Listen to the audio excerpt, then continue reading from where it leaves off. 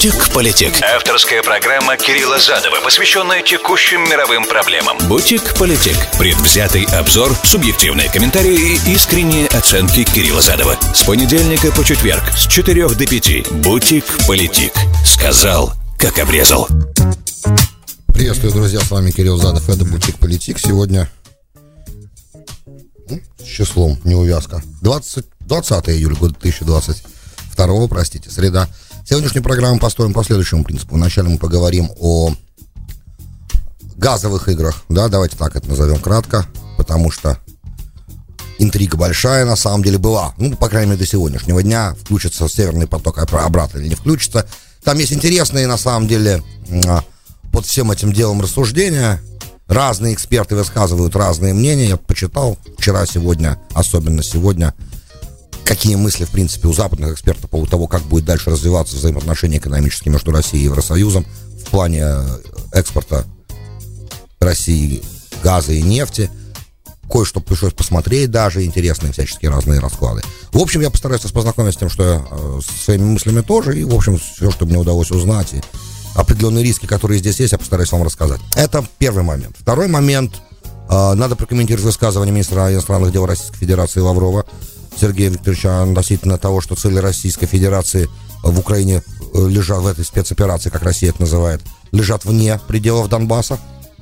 Уже теперь, да, и объяснение, почему это так, надо это прокомментировать, мне кажется.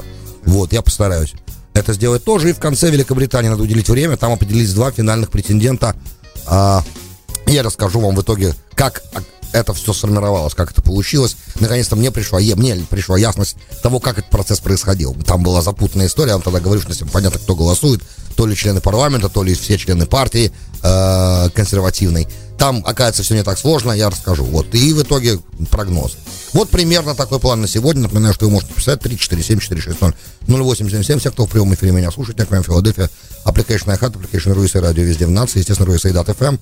А все остальные, особенно те, кто смотрит на YouTube, можете писать там, и задавать вопросы, я буду отвечать в следующих программах, или искать меня в Facebook, Твиттере, я буду отвечать вам тогда, когда буду получать ваш вопрос. Обычно так я стараюсь. Politic. Сказал, как обрезал. Выступала сегодня Урсула фон дер Ляйен, глава Европейской комиссии, и говорила трагичным, на самом деле, голосом.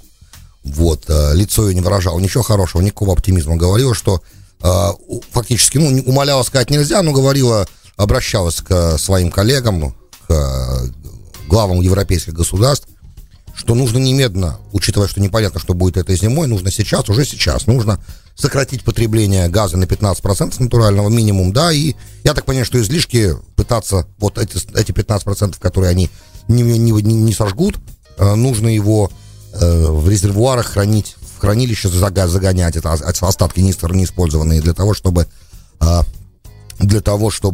на зиму в итоге хватило, потому что непонятно, что будет этой зимой. Опять же, глядя на это лето, хочется сказать, видя кошмар, который происходит в Лондоне, в Бордо, в Испании, вообще на Средиземноморье, в Западном Средиземноморье, в Марокко. Хочется, представляю себе, какая будет зима. Да, обычно экстрим в одной части полугодия, обычно оборачивается экстримом в другой части полугодия, через полгода, точнее. В общем, проблемы начались с самого начала, 24 февраля, проблемы с подачей. Понимаете, это такое дело. Мы-то, американцы, все время, Трамп предупреждал, все предупреждали, что чрезмерная зависимость Европы от российского газа, она в итоге дает Путину слишком много силы, слишком много влияния и возможность шантажировать и так далее, и так далее. И в случае чего нельзя будет от этой зависимости легко избавиться. Это проблема, как любой аддикшн. И Европа теряет свою, возможность принимать решения, потому что экономика все равно должна в итоге диктовать. Но это такой self-fulfilling prophecy, да, тут это сразу все можно отмести и сказать, что так как 50 лет последних Советский Союз, а потом и Россия были надежными поставщиками энергоресурсов на европейский континент, если бы не возникало противостояния такого, то все бы продолжалось дальше. Это противостояние западным миром, да, с точки зрения России, было избрано добровольно, да, идея противостояния и попытки не слышать, да, друг друга. Вот этот момент, с которого все началось, да, давайте скажем, обозначим этот момент 2000, наверное, годом, да, и с 2007 года с Мюнхенской речи, наверное, Путина, вот с того момента, противостояние стало явным, активным и проявилось военным образом дважды, до 24 февраля тоже, проявилось в грузинской войне и в 2014 года событиях, да, по Крыму и по юго-востоку Украины. В общем, то есть, если бы этого ничего не было, то никто бы никогда и не возникло никаких проблем с поставками энергоносителей. И кто, кстати, первый начал политизировать, да, всю эту историю с Северным потоком-2, не американцы ли начали политизировать, пытаться закрыть, не дать, не пустить, поставить под санкции. Много чего пытались сделать, в итоге Северный поток-2 был тоже построен, но так и никогда и не увидел по нему текущего газа, да, не был запущен. То есть тут можно друг на друга кивать много сторонам, я имею в виду друг друга обвинять. Виноваты, наверное, обе стороны. Потому что, точнее, не то, что виноваты, они не смогли друг друга услышать в какой-то момент, и дальше стало все не совсем красиво, да, как то, что мы сегодня наблюдаем, да, мягко говоря, вот как некрасиво все это выглядит. Теперь, я имею в виду в экономических взаимоотношениях. Теперь непосредственно по газу. Одна из турбин Северного потока, да, с чего начался последний виток, да, потому что полностью уже Северный поток не выключался, а вот выключился только в середине июля для обслуживания, и включиться, если, я так понимаю, должен сегодня или завтра должен включиться, или не должен, да, это как бы вопрос, но Путин вроде сегодня ситуацию прояснил, сказал, что он включится обязательно, вот, потому что Россия исполняет свои обязательства по договорам,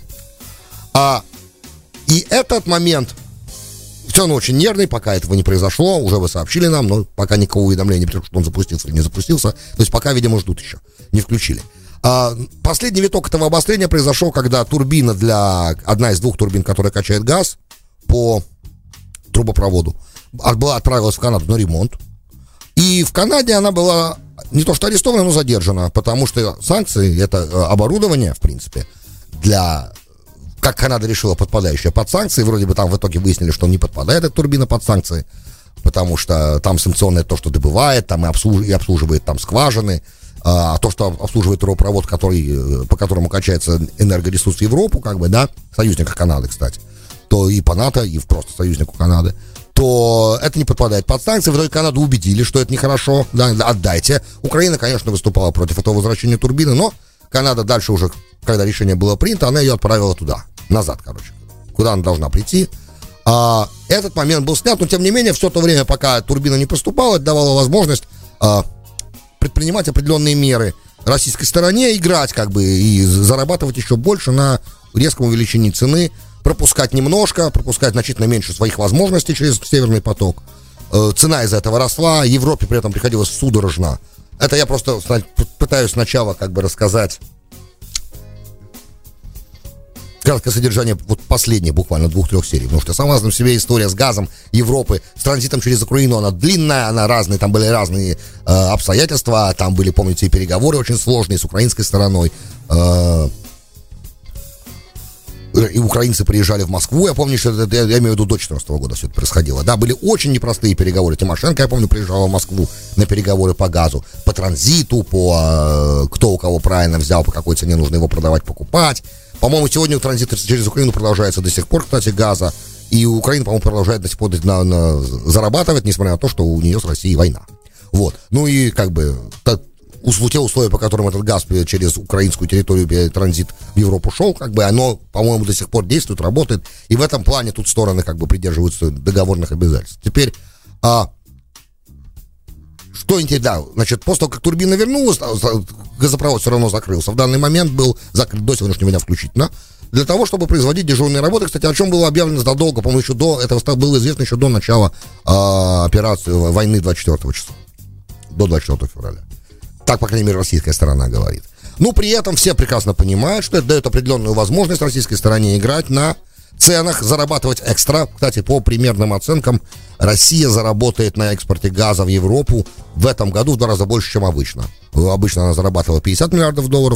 В этом году она заработает $100 миллиардов по оценкам разных энергетических консалтинговых компаний, что сумма будет только увеличиваться еще сильнее, да. И учитывая, что все это время с началом войны европейские стороны, особенно, Еврокомиссия, все начали кричать о том, что нужно немедленно уходить от российского газа, понимая, что российский газ это 40% европейских потребностей, и Европа сейчас 40% зависит своим энергоресурсом от Российской Федерации. Соответственно, не так-то просто уйти от этого, с одной стороны. Это сейчас минусы для Европы, да, сейчас будут минусы для России тоже, давайте наберемся терпения, потому что тут много чего надо сказать. Значит, со стороны Европы проблема, что искать альтернативу, ну, во-первых, как бы переход на возобновляемые источники энергии, это, в принципе, химера, по крайней мере, на сегодняшний день такая утопия. Частично, может быть, это удастся сделать, но пока ветряки и всякие разные другие альтернативные источники энергии, солнечные батареи смогут заменить газ, может быть, и никогда не смогут. Вот, и в любом случае, это от сегодняшнего дня еще очень-очень долгая история. Тут приходится сжигать мазут и уголь еще в некоторых местах, особенно при нехватке природного газа приходится переходить на мазут и уголь, что тоже, кстати, с мазутом тоже не все так просто, это же тоже российская нефть, но про нефть отдельно. В общем, надо искать альтернативные источники невозобновляемого топлива, да, то есть альтернативные источники газа, они на самом деле не настолько, то есть трубопроводный очень сложно пока получать, это долгая история, не так быстро решаемая, не помогают вопросы Восточного Средиземноморья, споры между Турцией и Грецией, не помогают споры между Израилем и Ливаном, не помогает много моментов здесь. И вообще Восточное Средиземноморье достаточно нестабильный сегодня регион. Да, несмотря на то, что де-факто военная часть сирийской гражданской войны, то есть непосредственно стрельбы в Сирии, в принципе, почти закончены, да, почти. Это не значит, что как бы Восточное Средиземноморье стало безопасным. Совсем нет. И вот последний раунд такая словесного противостояния между Израилем и Ливаном, да, относительно тому, их Хизбаллой и Израилем, да, относительно тому, кому принадлежит это газовое месторождение, он не внушает никакого доверия и вообще внушает опасения, даже более того скажем, что может в итоге привести как бы к очередному витку конфронтации между Израилем и Хизбаллой, что как бы чревато еще большим военным конфликтом. Это тоже история, которая как бы инвесторов немножко пугает, как мы понимаем.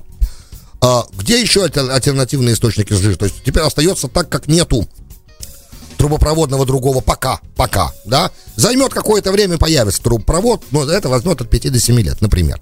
То есть нужен тогда сжиженный газ. Во-первых, сжиженный газ очень дорогой, во-вторых, на него еще надо строить инфраструктуру, процесс идет. Вот в Германии не удалось, они там запланировали строительство LNG огромного терминала.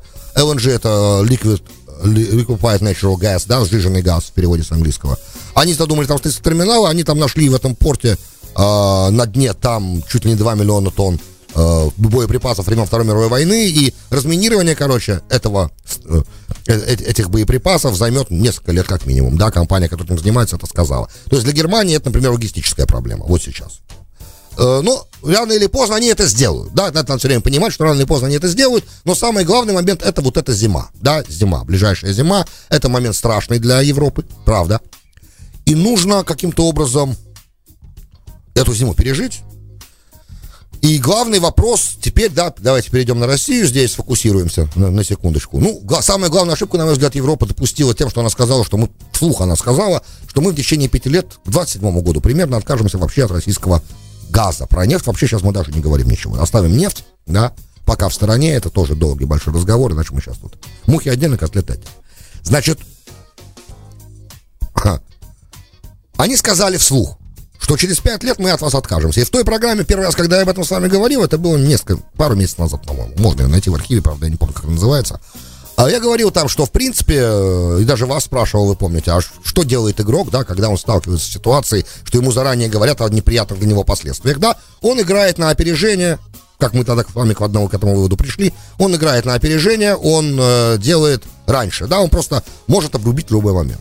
Но это было как бы, это экстремальная ситуация, да, это экстрим здесь, и для России есть в таком экстриме определенный риск. Как все, как один эксперты сказали сразу, что, да, отвечая на риторический вопрос, который люди сами себе задавали, эксперты, а что будет, если Путин закроет газ совсем в Европу? Да, Европа пойдет в рецессию, будут миллионы и миллионы безработных, да, будет огромная проблема, люди будут замерзать в квартирах, потому что быстро найти альтернативу к зиме будет невозможно, правда, невозможно. Уже и так все излишки сжиженного газа, которые перевозятся танкерами, да, уже, по-моему, Европой выбраны, да, вот к сегодняшнему моменту все, что можно, грубо говоря, да, не точно, конечно, но грубо, уже куплено. И что делать Европа будет, это, короче, может произвести совершенно невероятные последствия иметь для европейского континента. Этой зимой конкретно, мы говорим сейчас только про эту ближайшую зиму. Что делать, да, в такой ситуации? Но для Путина это в этом скрывается очень большой риск. Какой риск? Что больше потом с ним никогда никто не будет торговать в Европе. Никогда вообще. Потому что, да, как только ты выстрелил из этого пистолета, да, эту пулю ты использовал, такую серебряную, вот эту последнюю, да, пуля последнего резерва, да, последняя пуля. Как только ты ее выстрелил, во-первых, ты не можешь ее запихнуть назад в пистолет, И с этого момента у тебя больше не остается козырей. А пока у тебя вот так, как сегодня, как бы, да, что ты не останавливаешь совсем, но ты так немножечко сифонишь чуть-чуть газа, понемножку, да, даешь, как бы, тем самым, поддерживаешь высокие цены, натравливаешь одну европейскую страну, одного натовского члена на другого, и те правительства, которые особо активно выступают против России в этой войне, и особо активно передают Украине вооружение, в данный момент сегодня для него это самый главный момент, не забываем, да, что идет война, ты натравливаешь население этих стран на своих правителей этим, раз, да, ты расшатываешь лодку под ними, очень сильно расшатываешь, и само по себе НАТО расшатывается. Классический пример, да, вот Венгрия, например, уже закрыла экспорт газа из Венгрии газ теперь никому не может быть продан, например, тот, который она получает из России, как я понимаю, он не может быть продан никуда больше за границей, потому что может не хватить себе. Это момент, когда между странами-союзниками начинаются проблемы. Они там и до этого были другие, теперь еще добавляется это. И также Италия, вот крушение фактически итальянской правящей коалиции и попытка отставки Марио Драги, которая произошла на прошлой неделе, не была пока принята. Да, но там все еще продолжается, все еще нестабильно. Вот это классический пример того, как внутри страны возникают, особенно в парламентских демократиях, где очень фрагментировано эстеблишмент фрагментирован, как и нация политические, и много разных партий, коалиции сложные, коалиционные переговоры сложные. Вот Марио Драги все считали, что будет большим успехом для Италии, но вот война в Украине и, в частности, выступления внутри многих партий против отправки вооружений туда сыграли свою роль, и вот по этому вопросу поддержки у Драги не было. Позиции Евросоюза многие партии внутри Италии не разделяют по этому вопросу. И это вот раскачивание лодки внутри под правительствами в разных странах, которые, да, поставляют вооружение в Украину. То есть тут имеется определенная проблематика, и Путин на ней, естественно, играет. И это его расчет, как бы, с этой стороны. И в краткосрочной перспективе, да, у него очень сейчас много, вот особенно вот в это время, сейчас, в ближайшие полгода, у него очень много, то, что по-английски называется leverage, у него очень много возможностей играть и давить, и манипулировать этим моментом, да, энергоресурсами. Так оно и есть. Но для России здесь кроются очень большие риски, огромные на самом деле. Во-первых, это 50 лет инвестирования и взаимной торговли, и экспорт из России энергоресурсов в Европу. И этот рынок огромный. Мы говорим, 600 миллионов человек рынок. Такого аналога такому рынку нет. И когда начинаются разговоры о том, что можно будет... сейчас говорим только про газ, напоминаю, говорим о газе. Что можно будет диверсифицировать поток, да, то есть отправить его в другую сторону, на восток. Так на восток не выстроена инфраструктура, и в отличие от нефти, которую можно перевозить танкерами, газ только сжиженный можно танкерами перевозить. Это долгая еще история для России, пока основной газ из России поступает по трубопроводу. Соответственно, раз так, куда смотрят эти трубопроводы? На запад. На Китай пока мало. Я не знаю, силу Сибири уже построили. Пока, думаю, сомневаюсь, что построили. Но это всего один, даже если его построили. А надо намного больше тогда, для того, чтобы продавать такое количество газа, которое продают в Европу. Газифицировать, да, более того, продажи газа в Европу помогают датировать газ для российского потребителя. Да? Своих, как бы, хранилища уже «Газпром» заполнил, внутрироссийские, уже заполнены раньше времени. То есть, если сейчас, допустим, Европа, если вот сейчас он, допустим, он захочет выключить совсем к зиме, например, да, или сильно сократить поставки, ему придется что-то делать, либо сжигать этот газ, что, конечно, вообще катастрофа, либо загонять его, либо ставить заглушки. И это очень нехорошо и для скважин, и вообще это нехорошо, потому что это потом требуется очень много вещей делать. Это всегда, с точки зрения газовиков, это проблематичная вещь, заглушить месторождение, а потом его опять расконсервировать, давайте скажем так, для удобства. В общем, и очень-очень много времени займет переброска потоков на восток. Да и хватит ли же, и нужно ли такое количество газа, которое идет в Европу на востоке на сегодняшний день, и сколько все это займет лет. В общем и целом, да, Европа объявила, что через 5-7 лет она хочет совсем отказаться от импорта российского газа. От объявления до реального момента здесь еще очень много времени, и совсем неизвестно, кто в Европе будет править через 5-7 лет, и что будет с Европой через 5-7 лет, если этот конфронтационный, эскалационный момент продолжится, да? Потому что, непонятно на самом деле, кто в таком экономическом противостоянии через 5-7 лет, что будет происходить. Мы тут не знаем, что будет завтра происходить, а тут мы пытаемся сделать какую-то проекцию на такой достаточно длительный срок. Вспомните разницу между 19 и 20 годом, и вы поймете, между 21 и 22, например, да, и вы поймете, что тут сегодня год, это по-старому, может быть, Столько событий за год происходит, которые раньше за 15-20 лет не происходили. Поэтому тут говорить о том, что будет через 5-7 лет, мы не можем, потому что мы через 5-7 лет может быть совсем другой мециют, да, совсем другая реальность. Все возможно. Но по-простому, да, планировать надо, исходя из того, что есть, и из тенденций их учитывать и понимать примерно, что должно произойти. Проблема здесь кроется для обеих сторон пазла, для обеих партий. И для Евросоюза огромная проблема, особенно вот ближайшей зимой. И для России проблема, потому что репутация поставщика, который... Помните, я говорил вам, что, в принципе, если ты хочешь контролировать как бы все потоки топливные, да, которые идут в Европу, и ты хочешь, чтобы Европа зависела от импорта твоего газа, очень важно не показать, что это на самом деле так. Да? То есть надо спокойно, постепенно северный поток 1, северный поток 2, и не доводить до того момента, когда вдруг становится ясно, что ты на самом деле реально все это контролируешь. Этот точка уже пройдена. Теперь всем прекрасно понятно, что значит российская энергетическая гегемония, давайте скажем, назовем вещи своими именами. Де-факто энергетическая гегемония на европейском газовом рынке. Что это значит для Европы на самом деле?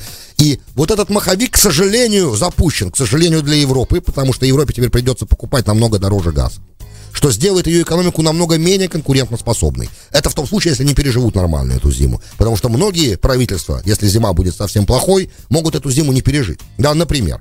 А для России это очень плохо с той точки зрения, что да, она сейчас заработает больше. Да, она может заставить многие европейские правительства, которые сегодня посылают оружие в Украину, прекратить это делать, например. Да, теоретизируем. Она может сегодня это сделать, но она в итоге выбросит в мусорную корзину 50 лет выстраивания репутации надежного партнера.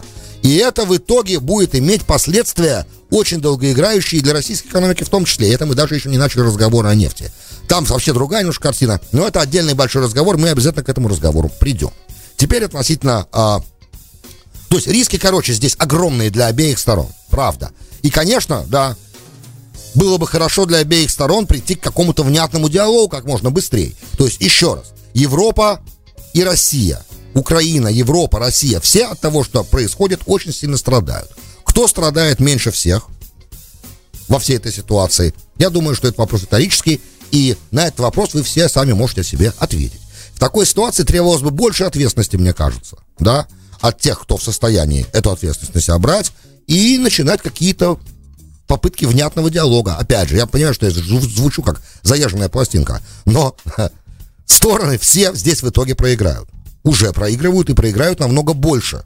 Потому что то, что происходит сегодня, имеет эскалационный потенциал, и уже сегодня для экономик мира, для мировой экономики это огромная проблема. Каждый эксперт, который говорит о проблеме в той или иной отрасли экономики, обязательно говорит война в Украине. Обязательно говорит война в Украине. Обязательно, как одна из причин, все называют причину, эта причина очень важная. Есть еще, да, инфляционные определенные вещи, есть постпандемическая проблема, все понимают, но еще есть война в Украине. И это влияет на рынки невероятно сегодня, даже если это на первый взгляд не видно. Это да, влияет, это да, серьезная проблема. В итоге глобальная ситуация не может не влиять на ту страну, которая в итоге должна бы, по идее, как-то более активно начинать в это дело вмешиваться и какие-то предпринимать шаги для того, чтобы этот конфликт завершить, да, ну, по логике вещей. Потому что уже вот Джанет Йеллен нервничает, например, да, вот уже она вчера вам рассказала об этом. Это на самом деле нехороший ведь знак. Нехороший знак, потому что в долгосрочной перспективе все проигрывают. Вот, в принципе, то, о чем надо все время думать. В долгосрочной перспективе проигрывают все. Так мне кажется. Бутик-политик. Сказал, как обрезал. Добро пожаловать в Бутик-политик, часть 2. С вами Кирилл Задов. Сегодня 20 июля, год 2022. Среда. Говорим о... Не будем сегодня комментировать высказывание министра иностранных дел России. Поговорим об этом завтра, но думаю, хватит Украины, Украино-российской военной темы не надо сейчас, достаточно. Важно вот что. Оказывается, в британском вся эта история, да, о том, кто же в итоге станет новым премьер-министром Великобритании. Помните, я говорил вам, что очень сложно мне было понять, где голосуют члены парламента консерваторы, а где голосуют все члены партии. Оказывается, очень просто. Все первые круги, когда началось с 8 кандидатов, голосовали члены парламента консерваторы, а вот последнее решающее голосование будут голосовать все члены партии. Значит, в итоге сегодня Пенни Мордонт, да, ее выбросили из этой гонки, осталось только двое. Кто двое? Риши Сунак, который был Treasury Chancellor, да, и Ли Страс, нынешний министр иностранных дел. foreign secretary, да, для британского правительства. И у них, у обоих очень интересное, вот они будут, избираться уже примерно 160 тысяч членов партии будут за них голосовать. И у каждого из них есть определенные слабые места, на которые будет, естественно, противник будет давить. Лиз Трасс, она родилась в Шотландии в семье очень в левую сторону склоняющихся, даже, можно сказать, социал-демократов де-факто, да, и когда были сильные протесты против Тэтчер, она участвовала, будучи ребенком, в этих митингах вместе с родителями, и она кричала «Мэгги, Мэгги, аут, аут, аут», да, вот это известная тема, помните, там, когда шахтеры там били касками, я в своем детстве очень хорошо это помню, всю эту историю, я вообще правление Тэтчер помню, и потом, когда она уже стала взрослеть, она была членом социал-демократической партии сама. Но потом она вступила в консервативную партию, но при этом голосовала в 2016 году против Брексита. Можете себе представить. Но после того, как нация проголосовала за Брексит, она себя, переродилась, переобулась быстренько и начала дальше уже в Торе подниматься по иерархической лестнице и представила себя как ярого сторонника Брексита. И уже будучи министром торговли по-моему, у Терезы Мэй сначала, она очень жестко вела себя в переговорах с Евросоюзом, и до сих пор и в правительстве Джонсона, как foreign secretary, да, как министр иностранных дел, она очень жестко противостояла Евросоюзу тоже. Ну, и она, у нее там дома флаг британский все время, Union Jack, она говорит, что она на очень консервативных позициях стоит, что она, первым делом будет резать налоги, она очень, во-первых, хокиш, очень истребиная у нее позиция в отношении, то есть, того, что касается, военного, того, как Великобритания должна себя на мировой арене вести. В плане, в местном, уменьшение налогов, естественно, причем мгновенно. Она говорит, что как только я стану премьер-министром, я сразу hit the ground, я сразу начну заниматься снижением налогов. Ей прямая противоположность Риши Сунак. Во-первых, у него другая проблема, есть. Он из очень сам богатой семьи. Он сын фармацевта и доктора, иммигрантов из Индии, естественно. И он женат на очень богатой женщине, тоже на дочери индийского миллиардера. И, их сегодняшнее состояние примерно 900 миллионов фунтов стерлингов, это очень много. Он является самым богатым членом британского парламента, кстати, Риши Сунак. И проблема в том, что он, скорее всего, не может, то есть для тех, кто blue collar, для рабочего класса, часть из которого большая часть поддерживает Тори, консерваторов, очень сложно ему находить с ними общий язык, бояться в партии, в самой. Сейчас на предпоследнем туре, среди членов парламента, Сунак набрал больше голосов, чем Лиз Трасс. Но внутри партии не совсем понятно, кто из них выигрывает. Пока по опросам Сунак. Но в любом случае члены партии они-то очень хотели как раз Мордант. Но Мордант специальными хитрыми моментами Сунак и Лиз Трасс через членов парламента, они ее выбросили в итоге из этой гонки. Потому что, я говорил, помните статистику, что если Мордант и Сунак выйдут вдвоем, то Мордант легко побеждает. И Мордант вообще легко побеждает на этом финальном отрезке любого кандидата. Поэтому они ее смогли отрезать пока на этом этапе. На этапе членов парламента они смогли ее отрезать. И теперь на общее большое голосование Мордант не попало, а попали Сунак и Трасс. Теперь он более консервативен и более то, что он называет экономический реализм в плане экономики. Он говорит, что нельзя налоги снижать, пока с инфляцией не разобрались. Да, потому как высокие налоги — это тоже один из способов сдерживать инфляцию, фискальный метод. Федеральная ставка, то есть центральная ставка Центрального банка и налоги высокие, они уменьшают количество денежной массы, таким образом сдерживают инфляцию. Как только возьмут инфляцию под контроль, в Лондоне сейчас, в Великобритании сейчас инфляция самая высокая за 40%, больше 9% инфляция. Поэтому тут надо что-то делать Поэтому сразу он не готов снижать налоги. У него более такая реалистичная программа, и он сам себя характеризует как экономического реалиста и прагматика. Соответственно, можно ожидать какого-то внятного понимания и общеполитической европейской ситуации. Вы меня слышите сейчас. Поэтому я думаю, что для Европы, в принципе, сейчас, и для динамики развития конфликта, который в Европе сейчас идет, было бы лучше, наверное, и в плане эскалационных ожиданий, было бы лучше, наверное, чтобы Риши Сунак стал премьер-министром. И если он станет премьер-министром, он будет впервые представитель меньшинства в Великобритании, который такую позицию занял. Но выборы, по-моему, пройдут 5 сентября, это станет ясно, то есть в начале сентября. 5 сентября станет известно, кто стал премьер-министром, кто стал лидером партии, этот человек автоматически становится премьер-министром, и на следующий день Джонсон должен покинуть Даунинг-стрит 10. Друзья, большое спасибо, что были со мной. С вами был Кирилл Задов. Вы слушали «Бутик Политик». До встречи завтра. «Бутик Политик». Сказал, как обрезал.